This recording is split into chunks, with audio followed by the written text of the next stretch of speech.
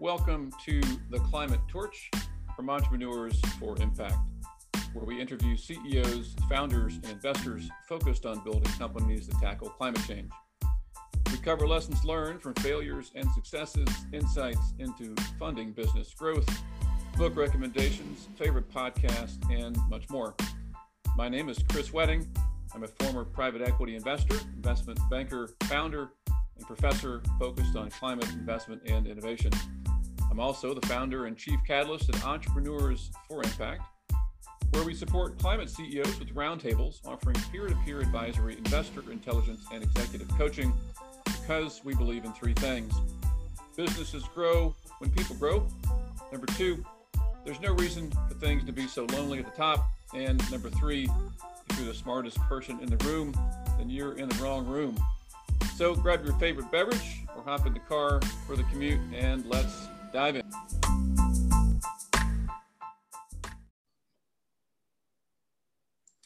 We are here with Amy DeFore, principal at Prime Impact Fund. Amy, it is great to have you on the Climate Torch. It is great to be here, Chris. It's always fun talking to you. Yeah, we of course get to spend a little time together through this Duke University course that I taught on clean tech startups and investors. And I had some students tell me you were their favorite guest speaker. Now, if other guest speakers are listening, I'm sure other students said they were the best speaker too. But anyway, a lot of folks really appreciated your path, really. And we'll get into some of your path here, but maybe non-traditional. And I think that class, and I'm guessing many of our listeners will resonate with how you've experimented and combined all these different parts of your past rather, to find, I think, a pretty darn perfect home at Prime Impact Fund. So I'm sure lots of fans of Prime in the listenership, if you will. Well, so just to start, some folks know about Prime. Maybe they know Prime Coalition, maybe they know Prime Impact Fund. What's the story? How do these groups fit together? And then we'll kind of take it from there. Yeah, it's a really, really good question. So let me start with Prime Coalition because that is the true originator. So Prime Coalition is a 501c3 nonprofit.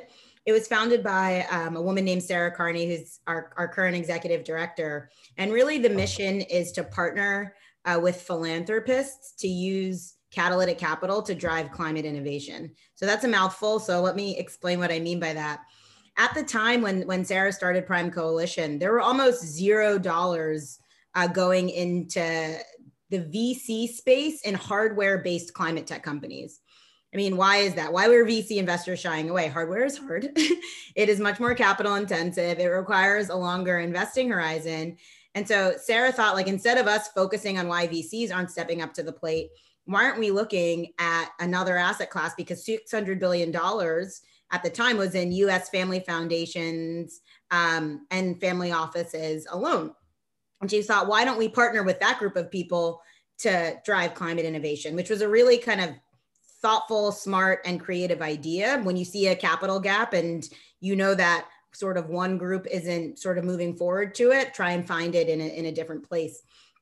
So for the first 4 years of Prime Coalition's life, it did a lot of different things, but it also did what we call deal by deal syndication. It kind of matched early stage, primarily hardware-based companies in the climate tech space with high net worth individuals, family offices, and foundations. And so over those 4 years, we mobilized $24 million across 10 companies. And there were many learnings from that. One of which we should raise our own dedicated pool of capital to invest in these amazing entrepreneurs. And so that's really how Prime Impact Fund was born. So Prime Impact Fund is an investment initiative of Prime Coalition. It's just north of a $50 million early stage VC fund. And so early stage for us means primarily investing in pre-seed, seed, and Series A rounds. And the whole kind of shtick of Prime Impact Fund is investing in technology companies with the potential for gigaton scale climate impact. So our North Star of investment criteria is investing in startups that have the potential to at least achieve a 0.5 gigaton cumulatively by 2050. it's a very high bar, and that was intentional because we are really focused on transformative climate ventures. I'd say that's the first piece. And then the last two pieces, just quickly noting, I know I've been talking for a minute, is one, the kind of second part of our criteria is the innovation in our model is that all of the capital that's coming into Prime Impact Fund from LPs is what we call catalytic capital. So it's much more structurally patient and flexible. And we want to use that more flexible capital to de-risk early stage climate technologies for follow-on investors. So, we want to be really thoughtful about where we deploy that capital because it is more flexible. And so we have this additionality criteria that is really our sort of guiding point for that. And then the last piece is because we tend to invest earlier than others in the broader VC space, we've gone into university labs, like we're not afraid of shying away from earlier raw stuff. People say, oh, are you just funding science projects that want to stay science projects? And I say, absolutely not. We believe to have large scale climate impact, you need to be a self-sustaining enterprise. And so the attractiveness of a startup to follow on investors downstream who are more conventional, whether VCs or strategics, is also really important. Yes, lots to unpack there. So many follow-on questions. So just to confirm what I think I heard, $600 billion in family offices and foundations. Was that the categorization? Yep, $600 billion was in U.S. Family offices foundation. This is in 2013, 2014. Yeah. So I don't know what the stats are now, but it's probably much more. I think it is, yeah.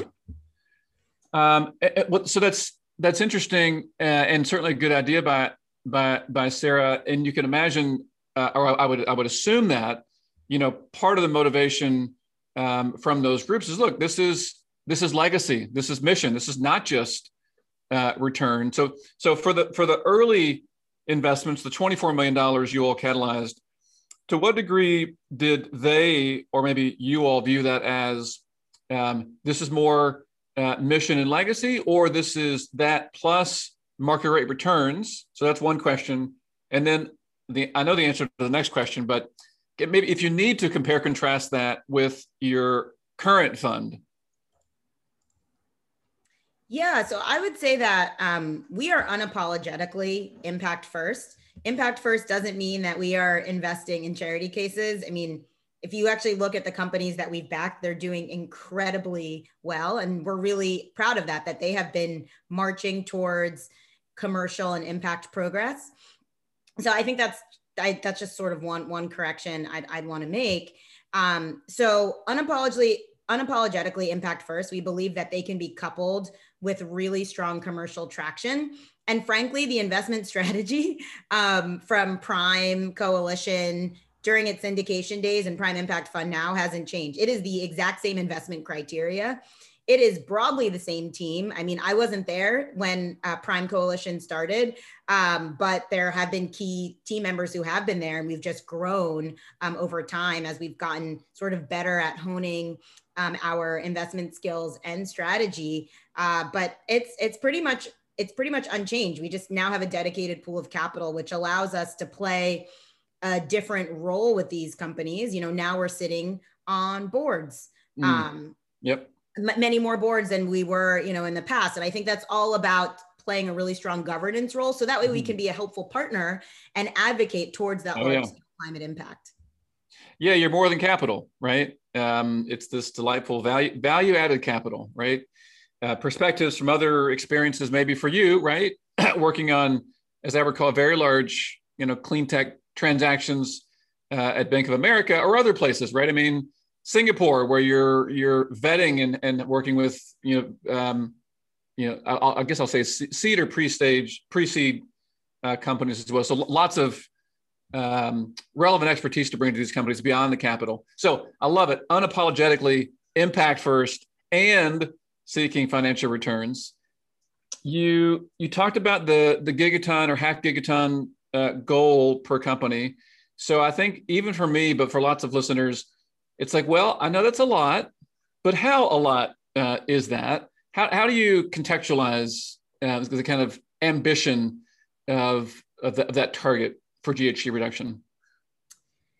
Yeah, it's a good question. I mean, yeah, like I said, yeah, I don't really think in gigatons. We've done some analysis, which is, ever changing. So from kind of the latest numbers that I looked at is probably all wind ever deployed, it's been around 2 to 3 gigatons of GHG emissions reduction. And so we are asking pretty, like I mentioned, early stage companies to have transformative climate impact. And that's because we just don't have time. Like we are seeing all the devastating effects of climate change everywhere, and nobody is immune from it. And we know that some people are hit harder than others, low income communities and communities of color, primarily in the global South. But that's kind of really the underpinning part of it for that large number is we don't have a lot of time, and we gotta, we need as many large shots on goal to hopefully address this climate crisis. Yeah, I love the ambition. It's shocking in the best kind of way, and that comparison of that. I think you said all of wind power projects deployed to date. Maybe it's 2 or 3 gigatons. Also, a helpful yardstick, right, to just understand and appreciate how ambitious your all's goals are. Hallelujah. Speaking of measurement, yeah, amen, hallelujah. Speaking of measurement, you all also partnered with some others, I don't know, maybe it's a year or so ago, to create this Crane tool, which I've thankfully, lovingly spread through our Zero newsletter a time or two to say, hey, folks, if you're looking for ways to measure, right, your investment GHG impact, or you as a startup to appeal to investors like Prime. So anyway, I guess maybe thank you to Prime and your partners for making this tool available. I mean, what kinds of, I don't know, is insights perhaps, Amy, have you seen or have you seen in the ecosystem from tools like Crane? Yeah, I'll first say that if you are focused on large scale climate impact and there's no way to measure it, I don't know how you're trying to keep people accountable. And so for us at Prime, it was so important that the impact measurement and management piece really went hand in hand with the catalytic investing piece. And, our team, really the nonprofit team, primarily led by Sarah, in 2017 partnered with NYSERDA to publish this methodology around forward-looking emissions reductions potentials, because most of the kind of impact measurement and management within the climate space is retroactive, and that's hard for very early stage technologies. Right. We were trying to get a sense of what is the potential, and that can be helpful for startups in terms of quantifying their potential climate impact. It can also be really helpful for investors or other partners who really care about that and use that data to make important decisions. And so, we had already been doing this emissions reduction potential assessment based on that early work for the companies that we had backed, going, back in time to even before we had raised a dedicated fund. But there was another element that we care really strongly about is like, we are not the type of fund that is hoarding information or trying to keep all of the goodies to ourselves. We really care about field building. Like, we all win if we are all equipped with the tools and knowledge to make really thoughtful and strong climate investments to address this crisis.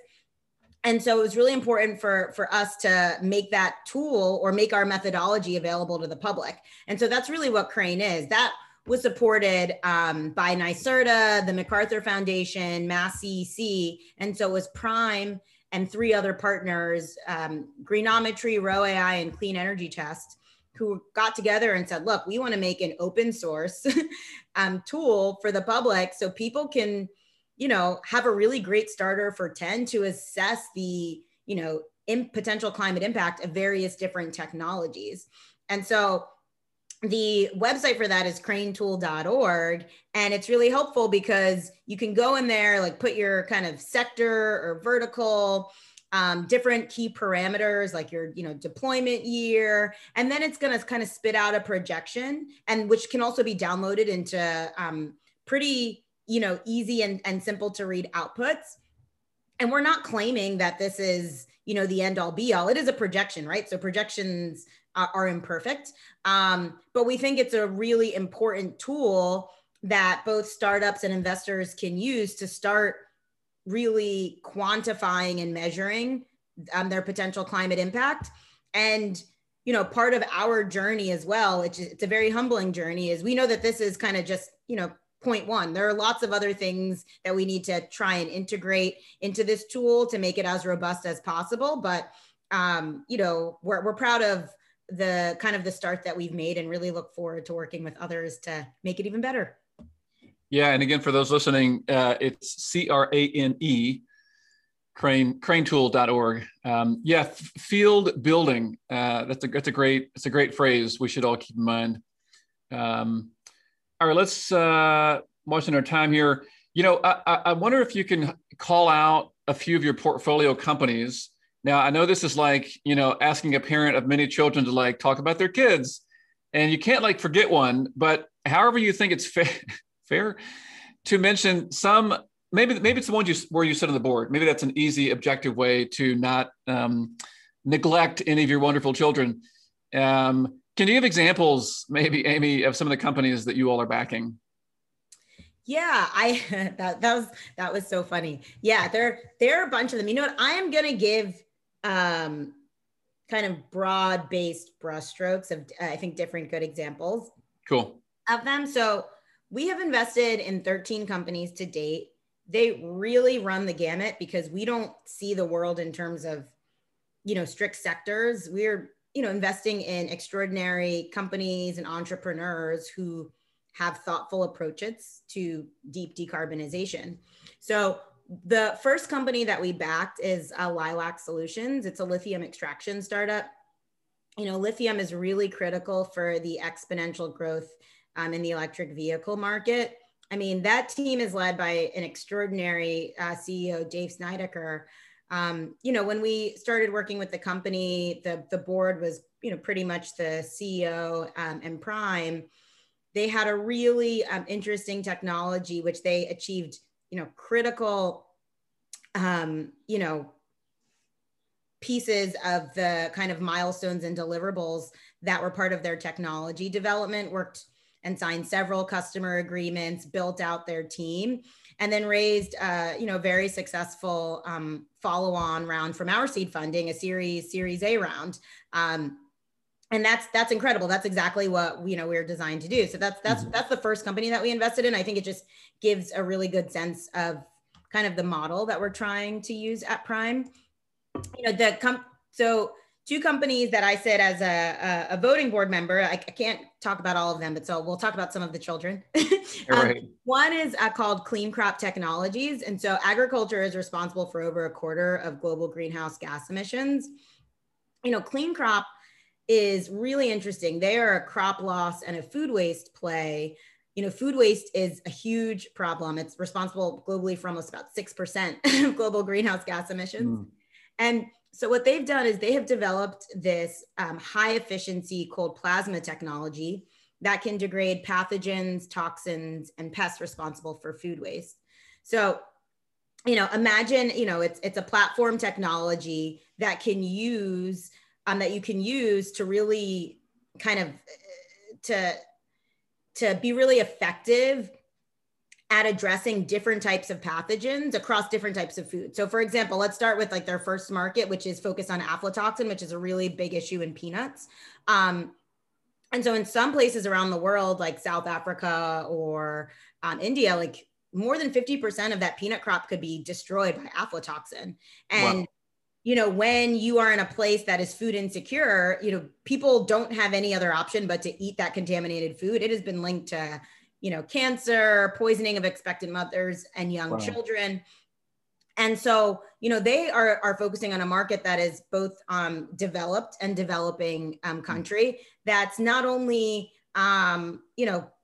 addressing large greenhouse gas emissions reductions, but, we also know that GHGs, while that is the focus of our funds, that's one part of the equation within the climate crisis. I find it really exciting as well that, there's also a human health impact to the work that they're doing. And it was one of the things that really drew me to this company. So that's another one. And then maybe the third one I'll mention briefly is Noon Energy. So long duration energy storage is super important. I mean, if you believe that there is going to be more renewable power that's been put on the grid, and obviously it's intermittent, you know, the current approaches that we have only do, you know, half the job. Lithium ion batteries only are cost competitive at pretty short durations, less than 4 hours. You know, they can create pretty toxic waste. And so, you know, we need energy storage that can be focused on much longer durations.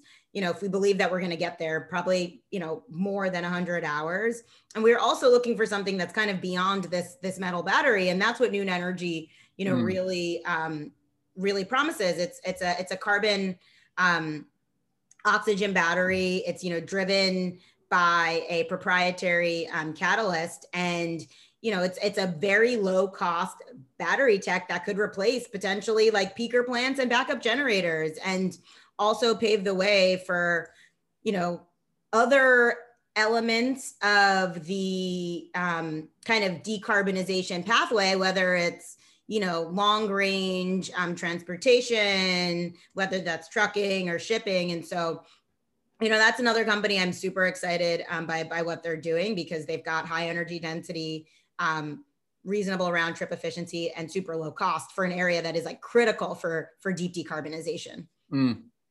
You know, Amy, it almost sounds like you're excited about all this. Yeah, just a little bit. I could talk. You have to stop me. I talk too much.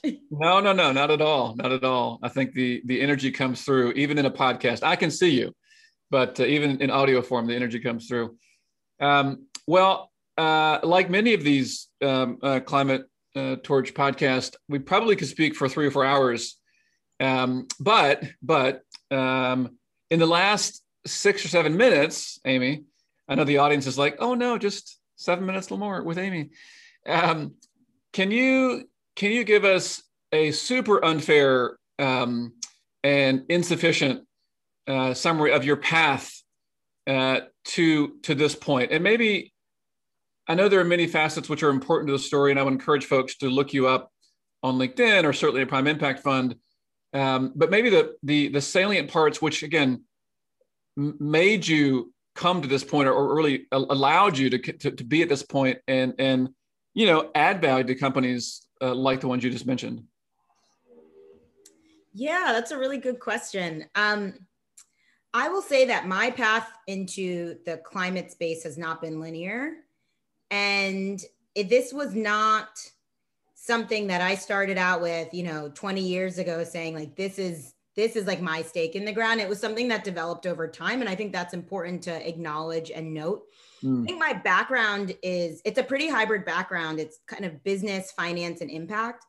And for me, I think that's really important because everything in my, you know, my identity is very intersectional, and that's how I like to approach problems, solutions, you know, hopefully being a thoughtful sounding partner to companies.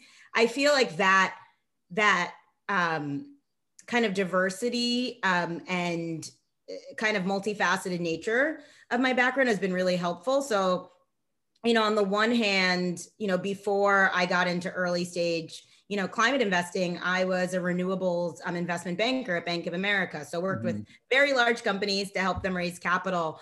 You know, I think one of the most meaningful things I worked on was the IPO of Sunnova. It's a residential solar company. You know, they're now worth like over $3 billion. So that was really towards the end of the spectrum. And the CEO there really built that company from the ground up. And it was a privilege to see them go public at the New York Stock Exchange. You know, before that, I was based in Singapore. I ran early stage social venture accelerator programs around Southeast Asia. You know, I was on the ground with entrepreneurs in the Philippines, Malaysia, and Singapore, really helping them think through their pain points.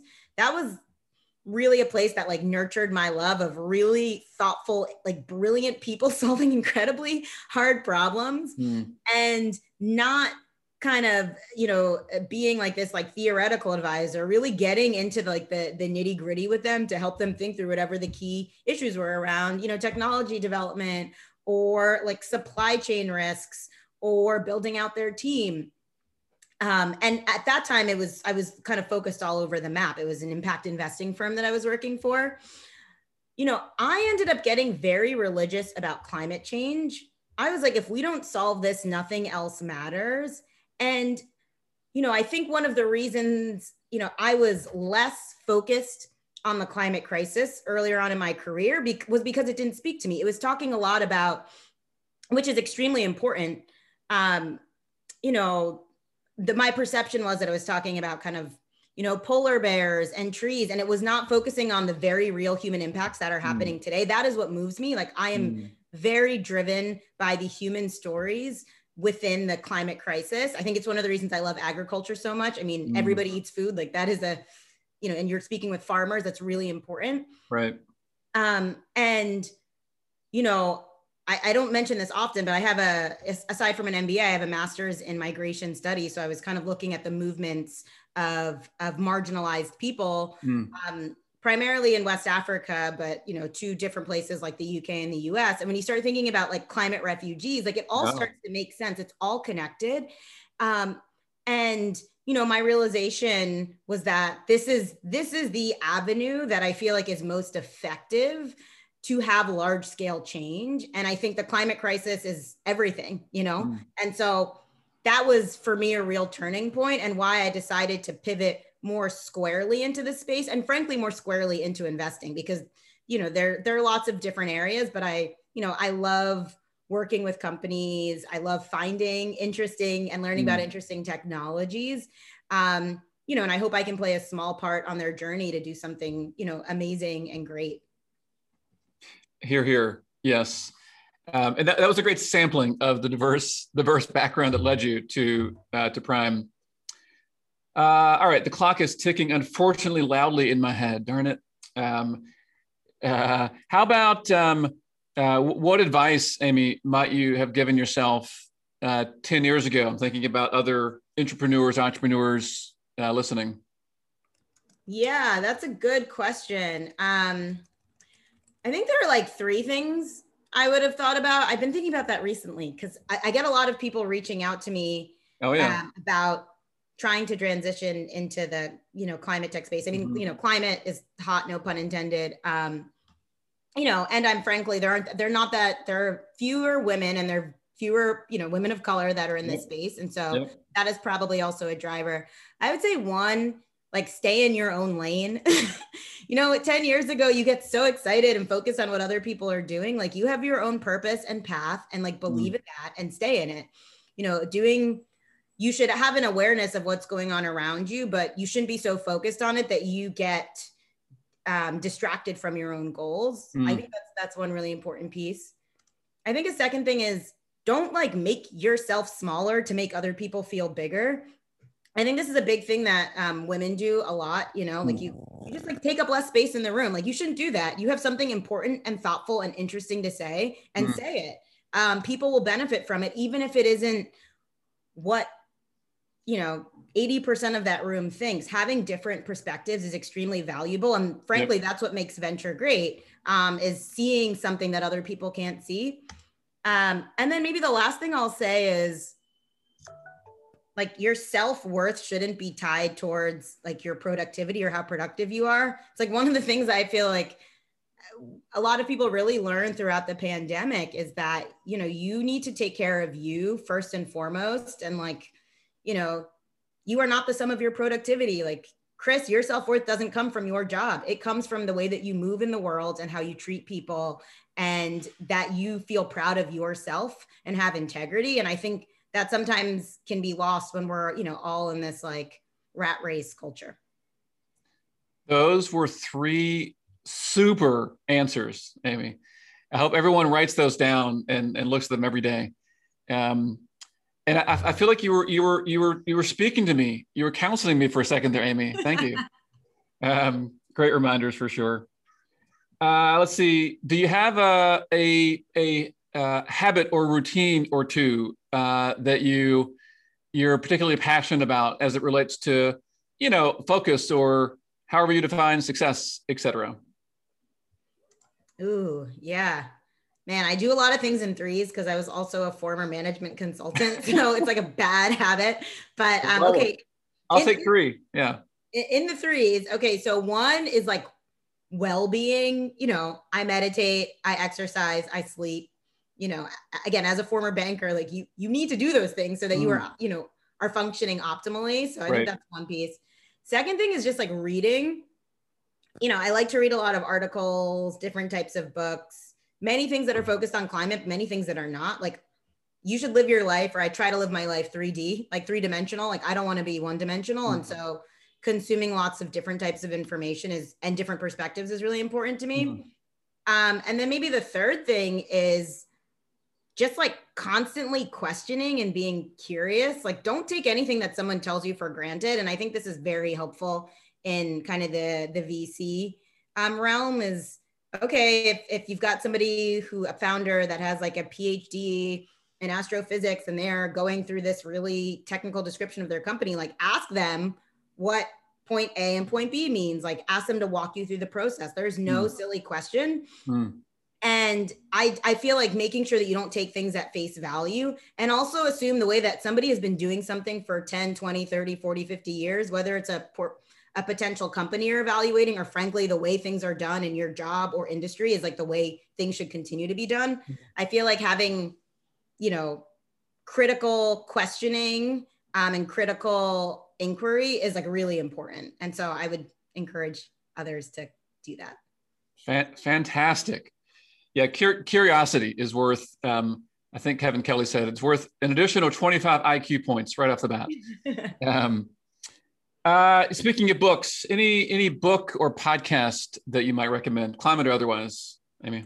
Okay, aside from yours, Chris, and clearly, aside from yours and your newsletter, I'm a big fan of the Energy Gang. I think that they've got a really fun, way of breaking down issues. I was on that, and I find Stephen and Catherine really thoughtful. Here, yeah. I think on books, there was a great book I read called All We Can Save. It's like an anthology focused on climate, written by lots of different female writers. I think it's great when you talk about different perspectives. Like, I think that was a really important one for me.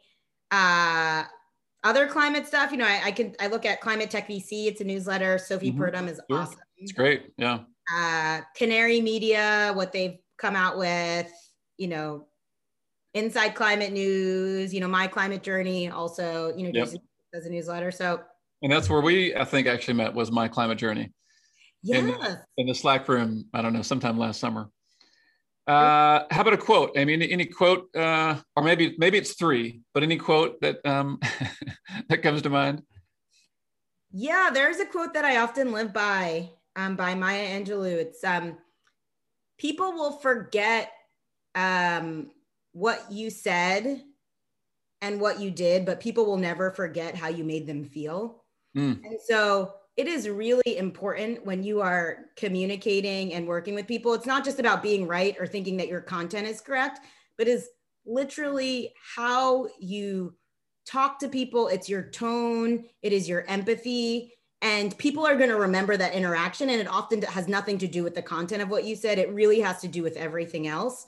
And, I want to be known as somebody that makes, people feel valued and safe and respected. And I think it's just an important thing to think through. And it's actually hanging, it's hanging on a little framed plaque in my apartment, but it's something that's really, really important to me.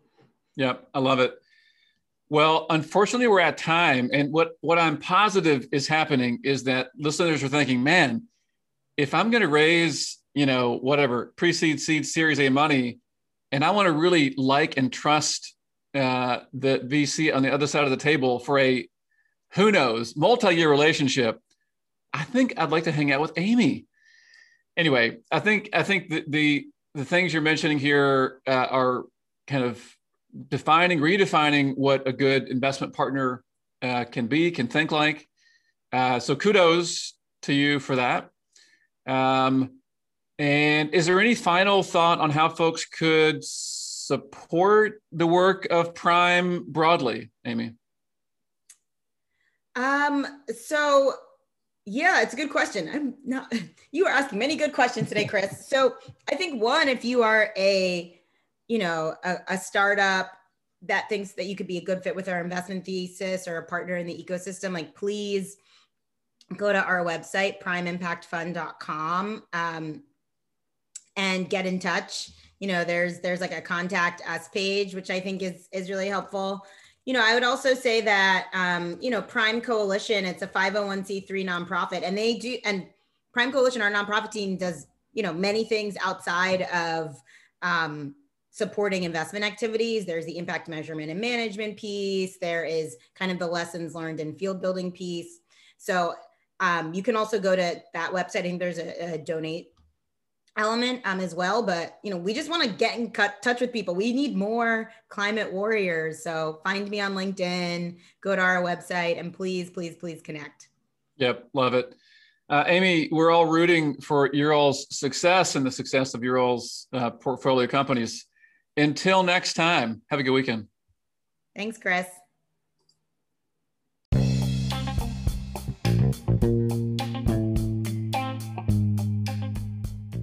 Thank you for listening to The Climate Torch from Entrepreneurs for Impact. If you'd like to learn more about climate finance and startups, I write a weekly newsletter called Zero, which you can find via the footer on our website, entrepreneursforimpact.com. In these, I also write about personal development and conscious leadership with questionable attempts at humor. Finally, if you or someone you know might benefit from joining a private club for post-accelerator growth stage climate CEOs and investors, then schedule a call at our website.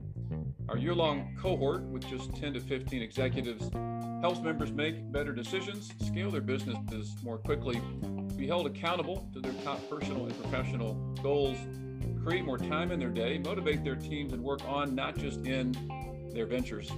Plus, we've got a member-only climate investor database with 550 plus corporate and project investors to help leaders become more investment savvy.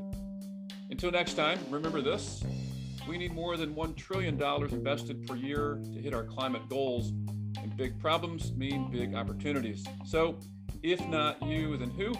And if not now, then when? All right, let's get to work, y'all.